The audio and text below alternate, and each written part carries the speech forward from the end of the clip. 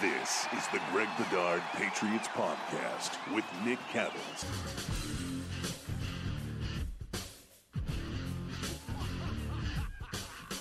He is Greg Bedard. I'm Nick Cattles. This is the Greg Bedard Patriots Podcast with Nick Cattles, brought to you by betonline.ag, the fastest, easiest way to bet all of your favorite sports. We're going to get into the Patriots in just a minute or two, but first, Greg, I need your Celtics minute. Your thoughts, the C's win last night. They're up in this series against the Warriors 2-1. I thought that the Celtics, despite the third quarter and giving up the lead there for a short time, I thought they were in complete control of the game. I feel like the Warriors, whether it's, Klay Thompson's not right, some of their other role players just aren't 100%. I just don't think that they're close to the Celtics. I just think that the Celtics are the better team, and I think the only way the Celtics don't win this series is if the Celtics hold themselves back, that their opponent is the one in the mirror, that if they don't start turning the ball over and playing like a-holes, apparently what Udoka told them last night in the middle of the game, which they were, as long as they don't do that and they don't get overconfident and people like Marcus Smart being like, well, I need to hit the finishing three-pointer to finish off the series like he did against the Heat, and it almost came back to hurt the Celtics. As long as they don't do stupid stuff like that, the Celtics should be NBA champions, in my opinion. So here's how I feel. Before the series began, I picked the Warriors in 7. And the reason why I picked Golden State was because I believed they could execute at a higher level. And I was concerned about the lulls that the Celtics have. Here's what I'll say about the lulls. Number one, if you have a big enough lead to withstand those lulls, you're in better shape, right? Like the Celtics had that lull in the third quarter. Yeah, they got down by a point or two, but they had a double-digit lead when it started. And they were able to kind of still stay close. So when they got out of that lull, they took back control of the game. So if you can build the big enough lead to withstand those lulls, fantastic. If you can shorten those lulls, instead of having 6 minutes, 8 minutes, a full quarter, if you can play bad basketball for like 2 minutes and then get back to what you're doing, then you're in much better shape. I agree with you, Greg, watching this series. Again, I picked the Warriors in 7 to start, but after 3 games, I think it's rather obvious, even to the, casual viewer, if you're watching this series, tell me who wins this series if both teams play their best at the same time. I think it's obvious it's the Celtics. I think the Celtics are deeper. I think they're more athletic. I think they're bigger, longer, and they're younger. And so you see some of these adjustments that Kerr has made, playing Draymond Green against Jaylen Brown in game 2 worked. Jaylen Brown woke up and said, well, I'm going to fight force with force, and I'm going to utilize what I have to my advantage against Green in this matchup. And it wasn't a good matchup for the Warriors in game 3. I just think Ime has a lot more tools in the tool shed to address what needs to be addressed in this series. So I agree. If the Celtics play their best basketball, then they will win this series. If the Celtics play slightly less than their best basketball, the Warriors still have to play really well, and they need to shoot really well. And the one thing I keep going back to, Greg, and I know you watched the Milwaukee series and Miami series, the Celtics have proven if they're having to go through a very physical battle, they can respond.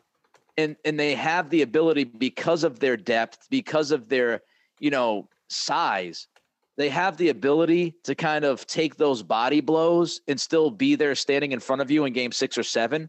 Mm-hmm. If I'm the Warriors, my main concern right now, and it has nothing to do with, Curry getting dinged up last night.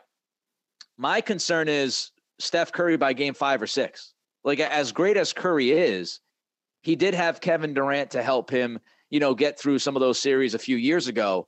He's, what is he, 30, 32, 33? He might even be 34 at this point. And he's not a big guy. And the Celtics are going to just constantly bang him around and challenge him physically. So if you're Steve Kerr, you're asking Steph Curry to play 40 to 45 minutes and score 30-plus points every single night in this series, he might be able to do that. But by the end of the series, as this goes longer, will he be able to do that without taking 25, 30 shots? Will he be able to do that efficiently enough And I just think it's a tremendous challenge. So if the Celtics play their best, I think they're champions. If they stay healthy and play to their capability, I think they win the championship. There's no question. I mean, I think that with Rob Williams somewhat healthy, the Celtics just have too many options where guys can contribute, where the Warriors, they can put it together for stretches, like a quarter, like the third quarter, what have you. But they just, it's the Steph show for largely, the whole game. And I just don't think anybody in this league is capable of that. I mean, when Jordan was winning titles, he was doing it with Scottie Pippen. And, along with a guy like Steve Kerr on the outside, or, John Paxson making big shots when they needed to. Like the Warriors, just to me right now, and this is just luck of the draw over the course of an 82 game season, they just don't have the depth, and they're just not firing on all cylinders, where the Celtics from the second half of the season on, they've been the best team in the NBA. Yeah, and the issue for the Warriors too, before we move on to the Pats, is they don't have as many two-way players. It's almost as simple as that. They've got guys who fit in certain types of boxes. Like Jordan Poole is a good off the dribble offensive player. He's terrible defensively. When you challenge him physically, he's not going to consistently beat you. Clay is off a screen guy. Not the best in creating for others, and he's not Clay that he was 5 years ago because of the injuries. So you have a lot of, like, Andrew Wiggins can play both ends, but he's not the most consistent guy offensively. Curry is fantastic offensively, but as you saw last night, if he gets switched on to Tatum or Brown or anybody for the Celtics, aside from Peyton Pritchard, it's a terrible matchup for the Warriors. So the Celtics just have more versatility. They play both ends of the floor. All right, let's get to the Patriots. Greg, we were going to have another podcast tomorrow, but that's been shut down because Bill Belichick shut it down. School's out for the summer, huh? School's out for summer. Yeah, Bill's on Nantucket. All right. I mean, look, we were all shocked. We got some rain today in New England, a lot of rain when they were going to practice. And look, I understand it because it's the last day of minicamp. And so everybody probably had their flight scheduled for like 3:00 to get out of town for the weekend. And so it wasn't like they could postpone until the afternoon, where here it looks like it's going to be a decent afternoon. So they could not do that. I also understand that the bubble, the indoor practice facility, which the Patriots have one to avoid having to cancel for weather, is not the greatest of options because they are now a 90-man roster and it's tough to shoehorn in there. But for them to not only cancel today, but to cancel the two practices next week, they were going to only do one. One was probably going to be some team building exercise where they, play cornhole or something at Fenway Park like they normally do.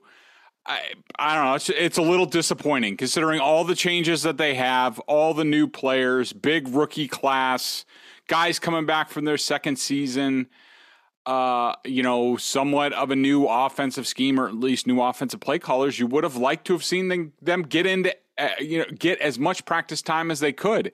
And they decided not to do that. And look, I'm not going to make a huge deal out of it, but I don't know. I don't love it. In years past, people have excused this stuff and said, well, the Patriots have played deep into the playoffs for X amount of years and they're tired and they're a veteran team and all that stuff. And well, what's the excuse now? They were out in the first round last year, weren't in the playoffs the year before, early exit before that. It's not like, I wouldn't say this roster is overtaxed from a football perspective anymore. And so I would have liked to have seen a little bit more work to set the groundwork for training camp. But now all the pressure's on training camp. Now it's all going to be confined to that. And there, multiple joint practices and things like that. We'll see. I mean, we all know the stakes, that there's a lot riding on their changes on the offensive side of the ball and things like that. And to go without 3 fewer practices, that's Bill's prerogative, but we'll see what happens. Does this tell us that Bill is confident where they're at? I mean, is this kind of a signal to everybody like, hey, I like what I saw the first, few days. I like where we're at, and I don't feel like we need to push this? Or is this Belichick just doing a solid by his guys and taking it a little easy on them? Yeah, I'm not I'm not buying into like he's confident about where they are. I mean, they haven't done anything yet. They haven't really started install yet. Even last year, people remember during training camp, for the first of all, it's a slow build in training camp. It's like, the first 3 or 4 days, they don't do anything as far as pads and things like that. And I remember, other reporters were saying like, oh, Cam Newton's standing out. And some people are saying that Mac Jones is getting lapped and there's no QB competition anymore. But, this corner was telling you they haven't done anything yet. Don't worry about it. The competition hasn't even started. It's still very much a competition. And we all know what happened there. And so there's still a long ways to go. I couldn't see, there's nothing that I saw on the field the first couple days that would say, all right, the Patriots are ahead of schedule or anything like that. I just think it's Bill pulling back on the throttle a little bit. And, let's be honest, Bill isn't exactly, pushing the pedal down like he used to at the beginning of this dynasty, for better or for worse. Some of it has to do with the younger generation of athletes that he's dealing with. We'll see whether it works or not. I think it's mostly a solid to the guys. It's interesting because Bill did not take a huge part in yesterday's mini no practice, right? So, I mean, really, when you look at this, you had, what was it? It was 3 practices, right? It was Tuesday, Wednesday, and supposed to be today. Yep. And really 1 out of the 3, Belichick took the reins. The second one, he sat off more to the side, speaking to Ephraim Banda of Utah State. And then, he cancels today's. So you really had 1 legitimate mandatory minicamp where Belichick was out there working with the guys hand in hand. So I'm not telling you it's great. I'm not telling you it's terrible. I'm just telling you what happened. And it's interesting that he took 1 out of the 3 to really be hands-on. All right, 3 things, Greg, that you are more confident in now than you were before OTAs and minicamp began. Number 1 would be Mac Jones and the receivers on generating a deeper threat, which we talked about the first 2 days was a theme. 3 or 4 passes per day. Granted, and it should be noted, 7 on 7, not 11 on 11, 7 on 7 of them making plays down the field. I'm not going to take anything away from it. That they're making plays down the field is a good thing, that they have guys going up and getting balls, whether it's Trey Nixon or Devontae Parker or Nelson Aguilar Jonnu Smith going and getting balls down the field and Mac throwing into tight windows. To me, you can't help but take a positive out of that, and we'll see how that develops going into training camp. Wide receiver depth for me. Like, look, I'm not going to sit here and tell you, oh, Trey Nixon, I'm not there yet. But there are some positive signs from Nixon. And, if he can show up and he can give you something, the fact that you're coming in and you've got Parker, you've got Aguilar, you've got Myers, you've got maybe Nixon, you've got Tyquan Thornton. You've got, 4 or 5 guys who are legitimate NFL receivers. I'm not telling you this is like the greatest wide receiver core in the world, but I do think they're better and they're deeper at that position, which is something I've been waiting for. So I feel pretty good about their wide receiver depth. Second one.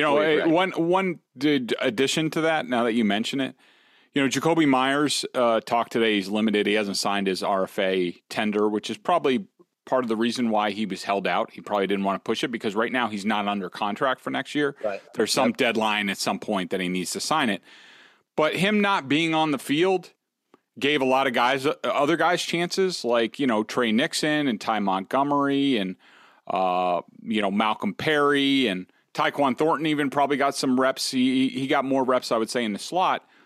Did I miss Jacoby Myers a whole lot on the field during this? Not really. And it makes you wonder if the Patriots start, thinking about that and looking at other options that are a little bit more something we've talked about ad nauseum over the last year. A little bit more sudden, a little more quickness, a little bit more dangerous athletic ability from the slot for this team. And you wonder if these 2 days of practice gave the Patriots coaches a glimpse of that and they start thinking a little bit harder about that. All right, your second one on the list that you're most confident in now, or more confident in after the last few practices. So this is going to cut both ways a little bit. One's going to be on the worry list, the opposite side. I will say, and look, no pads, limited contact, things like that. But I liked what I saw out of the Patriots pass rush and the front 7, how they were working, the amoeba, stuff, it seemed like the Patriots offensive line and offense, once they got to 11-on-11s, had a lot of trouble. Now, look, they got a rookie at left guard, Michael Winu's in a new spot, Trent Brown and Isaiah Winner's flipping sides. So a lot of inexperience where the guys are learning new spots on the offensive line, so that might be part of it. But I thought the pressure from the second level, I thought mixing in the safeties into the pressure in the front seven, to me was encouraging. So I felt a little bit better about that. Even with Matthew Judon basically doing not much in this camp, I thought the pass rush looked pretty good for the underwear Olympics. My three things are all offense. And I think big umbrella, the offensive approach, and I'll explain. First of all, it seems to be more simplistic with the terminology, which I think is something that they desperately needed to do at some point because the terminology was crazy for this system. And we saw it affect guys that came in. We saw it. And I don't know if Belichick, I think it's a confluence of things. I think McDaniel's leaving, bringing in Patricia and Judge and having those guys have the handle on the offense. It's easier for them to disseminate the information and relay the play call and stuff like that. B, it might have been somewhat of an epiphany for Belichick last year when he had all of these new toys and not everybody was, on the same page at all times, especially Jonnu Smith. And maybe Belichick said, it's time to kind of make things a little bit more simple for these guys coming into this system. So I think it was a necessary step to take. It should have been taken a long time ago.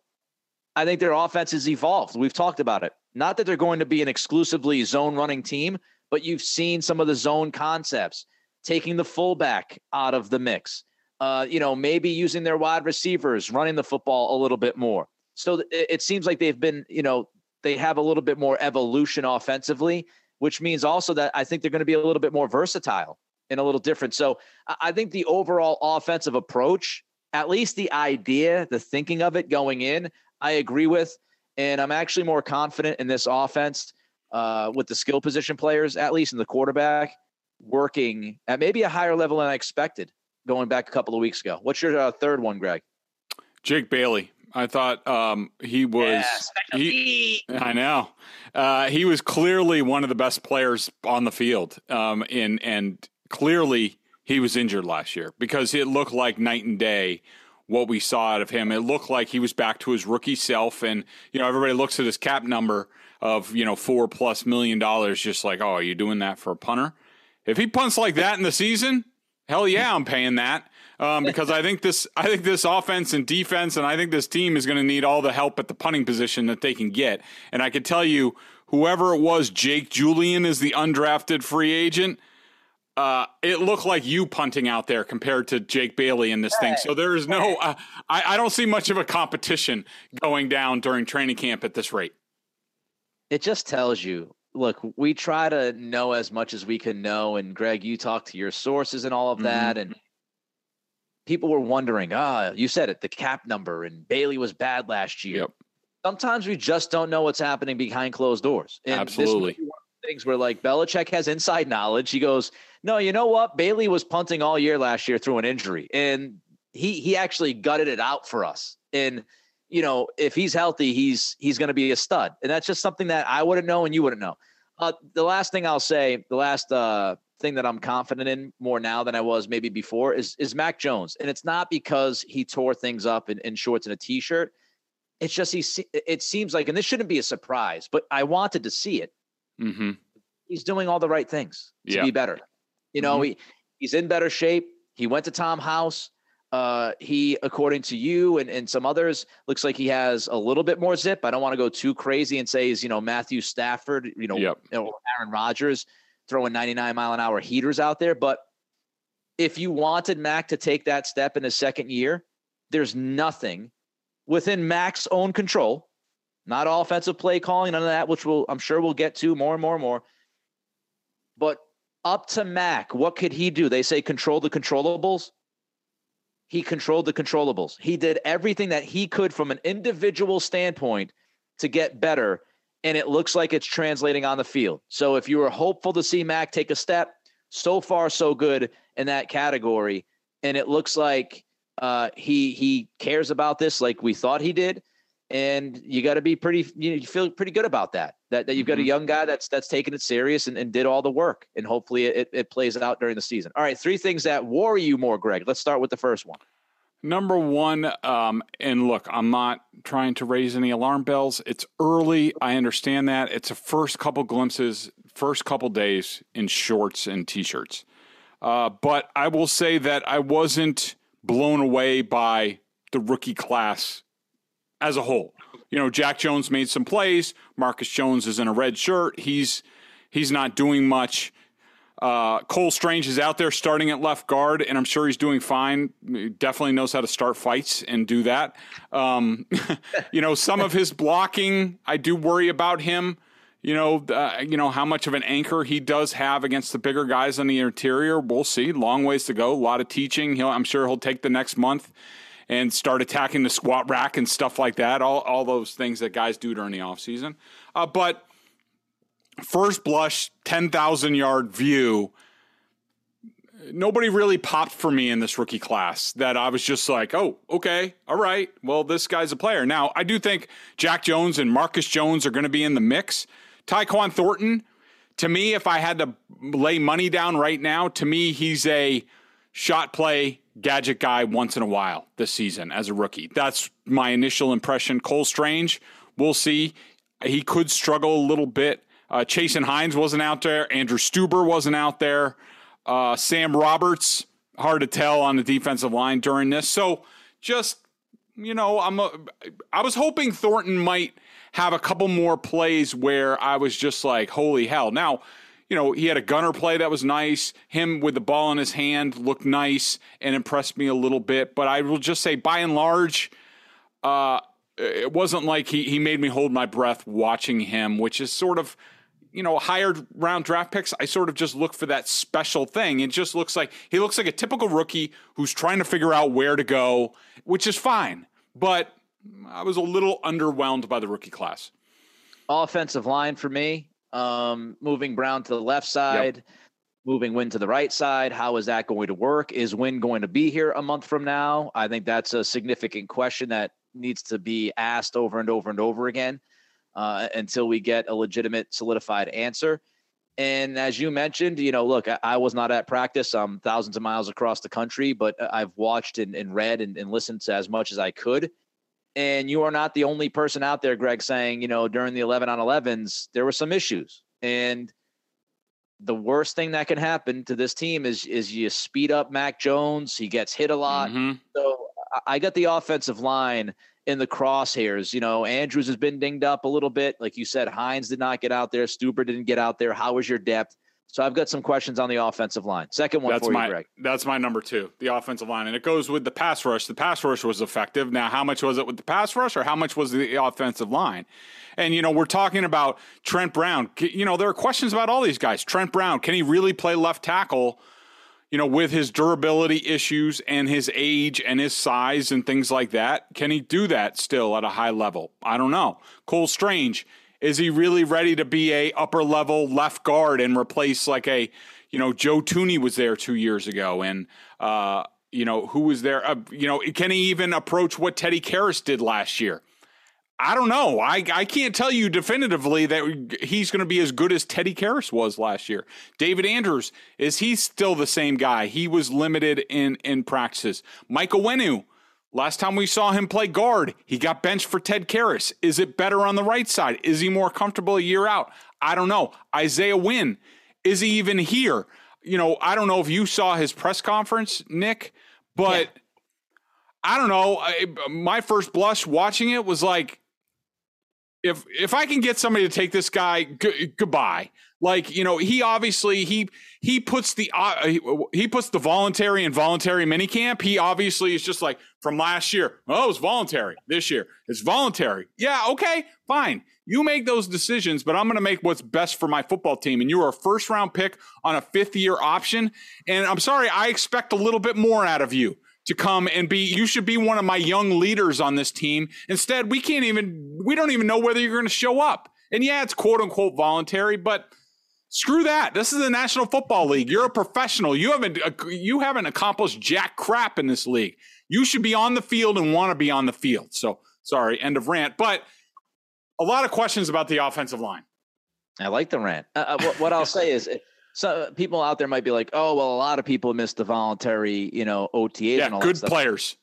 But not everybody is in the spot that Isaiah Wynn is in. Not everybody is coming off of a season that was very inconsistent. Not everybody has that 50-year option that's kicked in. This is, his chance to make some money and get out there and show that he wants it and deserves it. And, it's just not everybody had his situation last year, during the camp time. So not every single example is similar in the NFL. Different guys, different resumes, different experience levels. And some guys deserve the benefit of the doubt. Other guys you feel like should be fighting for that benefit of the doubt to earn that. And Wynn hasn't necessarily done that. My second thing, look, don't want to spend a ton of time. We've talked a lot about it. Play calling. I have no idea what's going to happen. Yep. Matt Patricia looks like he's going to be the guy. Is he going to be good? I have no idea. Is he going to be bad? I have no idea. I still would love somebody there with some experience and one voice in the head of Mac Jones. So that will remain a concern until I actually see it out there. The season, it gets kicked off, and they look like they know at least somewhat what they're doing. So that's always going to be a question. Your third one, Greg. Yeah, I'll stick with that too. I mean, we just don't know. It's a jumbled mess. Sometimes it's Joe Judge in Mac Jones's ear. Sometimes it's Matt Patricia. Do we really need to do that? Is it best if the play caller is indeed Matt Patricia and sort of the overseer of the being offensive coordinator? Does he really need to be coaching offensive linemen? Like, I don't know. I mean, if I'm Bill Belichick, I'm trying to coax Dante Carnecchia to come back, coax him to come back. I don't think he's coming back from my conversations with Scar. He's good. He's done. Is there anybody else who can coach offensive line and let Patricia just concentrate on doing what, they need him to do if he's going to be the voice in the quarterback's ear? So those are sort of my thoughts on that. Me, the last one is just, I don't know if I'd say I'm worried about it. I'm intrigued by it, but I have a lot of questions about it, and that's just defensively on the second and third levels. Like I don't know. Look, Raekwon looks like he's going to be the guy with Bentley, possibly. What is Uche going to specifically do? Does Perkins play a role in this? Can Jennings actually show up? I just have I just don't know. In the third level of the defense, in that secondary, as you've said it a couple of times so far in this pod, Greg, I don't think they know what they have yet back there. So it's a lot of mixing and matching. And so until I know that they have some kind of stability in the back end, the jury is still out. So again, I wouldn't say worried is the right word, just still wondering what the hell is going to happen on the second and third levels of that defense. Totally agree with you. Before we get to the 53-man roster, Greg, tell the fine people about betonline.ag. Our partners at BetOnline continue to be the number one source for all your betting needs and sports info. Find all the latest odds, news, and sports developments, including this year's NBA Finals, the NHL Conference Finals, Major League Baseball scores, and all the fighting news, and even next season's early NFL futures. If you're feeling optimistic or down on the Patriots based off this minicamp, go on over there and bet the over-under on, which I think is it still 8.5, somewhere in that realm.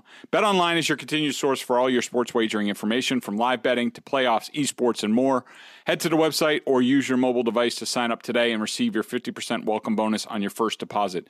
Just use our promo code CLNS50, that's CLNS50, to get the bonus and get into the action. BetOnline, where the game starts. All right, let's look at your 53-man roster. Of course, you're going to make some changes to this post. Yeah, this was a couple weeks ago. So let's say pre-minicamp. And I'll have one possibly this weekend coming out of minicamp. So you lead the dance. You want to start offensively? Yeah, let's just go through this real quick. So right now I have all three quarterbacks sticking. I think that Zappe, considering where they drafted him, he's on the roster. The only question is, is it Hoyer? And remember, there's a whole bunch of different roster mechanisms. Remember last year, Nick Folk and Brian Hoyer weren't on the initial roster, and they did the, activation thing. And there's different rules, which if you go on BSJ and you look for my column, I go through all the changes, with the roster. So there will be a bunch of that nonsense for part of the year. So it's hard to really narrow down where they're going. But I think in general, I think they need all three guys. I don't think Zappe's going to be ready to be the backup. You could use Hoyer to sort of be assistant offensive coordinator. instruct Joe Judge and Matt Patricia on what's going on. One of the interesting positions for me is running back. On my 53, I have Damian Harris traded. That is not a Chase Winovich, what's he doing here type of thing. I love Damian Harris. I want him on this team. I think he's a good player, but how many running backs are you going to take? They drafted 2. As long as there's not an injury, those 2 guys, look, Kevin Harris could maybe slip through. He was a later round draft pick, but I think both of them stick. How many running backs are you going to keep? You're going to have Ramondre Stevenson, and you're going to have a pass back, whether that's James White if he's healthy or J.J. Taylor. So that's 4. They usually keep 4. Are you going to go 5? Or, is it more likely if Strong and Harris have strong training camps and you feel better about it and you're like, well, Ramondre Stevenson's our number 1, Harris and Strong can sort of fill in as the number 2, and we can trade something, we can get something for Damian Harris now going into the final year of his contract and be ahead of this instead of behind it like they've normally been. So right now, I have Damian Harris traded, hopefully for like somewhere around a 3rd round pick, maybe a 4th round pick. You get it now. That's what I have. What do you think about that thinking at running back? It's interesting. James White still to me is a question. If he can physically do stuff. I think, if Pierre Strong comes out looking pretty well here during training camp, do you possibly talk to James White about him calling it a career? Do you do something with his injury situation? So it could be, it could be one of those Rob Ninkovich, Vince Wilfork early days of training camp where they don't show up. Where are they? And then we have a retirement announcement, that sort of thing. That's what it feels like right now. But James White's been on the field for everything. So I don't know. Yeah. Not that he has done everything. I just think you do have some, if you can't trade Damian Harris or you don't want to, you do have some flexibility there with Pierre Strong. If he can prove himself, that gives you some wiggle room with White and it gives you some wiggle room with Kevin Harris. I agree with you. J.J. Taylor looks like, for whatever reason, he's not going to be much of a factor on this roster. They've had him here for a couple of years. They know who he is, and if he was the guy, or if he could fill that role, they would not have drafted Pierre Strong. So that's how I feel about running back. Yeah, I mean, at receiver, I have N'Keal Harry traded or released. I think that's a foregone conclusion, especially after this mini camp. He did not do much at all. I mean, I have Devontae Parker, Aguilar right now, Bourne, Myers, and Tyquan Thornton. Now, I do think that Trey Nixon and, Ty Montgomery and Christian Wilkerson especially for his special teams work, could they find a spot on this team? Yeah, but I mean, the Patriots 53-man average over the last 5 years is 4.6 receivers. I think they had 4 to start last year. Now I have 5, so you're already talking an extra guy. Are they going to go 6 receivers? No. So who goes out of that group? I don't know. It's a crowded group. There's a competition at tight end. I have all 4 guys sticking. Dalton Keene's in the rehab group again. He has not done much again, so I don't know. But the thing is if they are going to run more Shanahan stuff without the fullback, you need more tight ends. They're going to be on the field more as H-backs and things like that. So I think you need 4. Maybe you get by with 3 if you cut Dalton Keene and you go with Asiasi, that sort of thing. And then I have the status quo pretty much at tackle. I have Wynn, Brown, Haran, and Cajuste. I don't think they're going to find a trade for Isaiah Wynn, so I think he's here playing out the string. Guard center, I have Andrews, Owenu, Strange, your 3 starters, Yasir Durant, and Cody Rusey as the UDFA, who makes the roster. I think I feel good about that group. Those 9 guys out of camp, I feel that's the group I would pick again. Receiver is the only thing I want to talk about, for a second here. Trey Nixon, his preseason, does it continue to be really good? I would not be surprised if Myers is on the block with N'Keal Harry. I would not be shocked by that. So let's keep an eye on Trey Nixon and how he continues to along. All right, let's look at the, defense. Let's go defense here. So on the edge, and I think I've sort of switched this a few times because, basically what they're running is they're running three for their base. They're running 3 defensive linemen plus an edge guy. So you're talking a nose tackle, a defensive tackle, and then a defensive end, almost like a tweener guy, like a Dietrich Wise, Henry Anderson at the other end. And then you have like Matthew Judon at edge. So on edge/end, I have Judon, Wise, Uche, and Perkins. I have cut Henry Anderson and Anthony Jennings. Now, looking at minicamp, you would say those 2 guys are on the roster. Good luck finding spots for both of those guys. On the interior, I have Guy, Godchow, Barmore. Those 3 are almost givens. And then Carl Davis. Do you let go of a Carl Davis who's really the only Godchow backup there and keep somebody else on the edge? I don't know. Off the ball linebacker. This is going to be a tough group because this group, along with the cornerbacks, they are basically, Nick, when you watch practice, it's basically like, like one of those bingo games where they're just like, they have a bunch of ping pong balls in the thing and they're just picking them out. And so you don't know. To me, there's no rhyme or reason. And like, you could tell that they like all of these guys in some respect. Now, at the end of the day, for the 53-man roster, who do they like the most? But I have Bentley, McMillan, who I would say right now, you would say those are the 2 starters. Then you have Cam McGrone and Mac Wilson. Mac Wilson, yes. Cam McGrone, we talked about it yesterday. I would say he's more on the 3rd team, scout team type of guy, behind guys like Jelani Tavai, Harvey Lange. How does that shake out? Do they keep an extra guy at off the ball linebacker? And could that guy be Anthony Jennings because he's a linebacker edge type of guy? All a bunch of different combinations.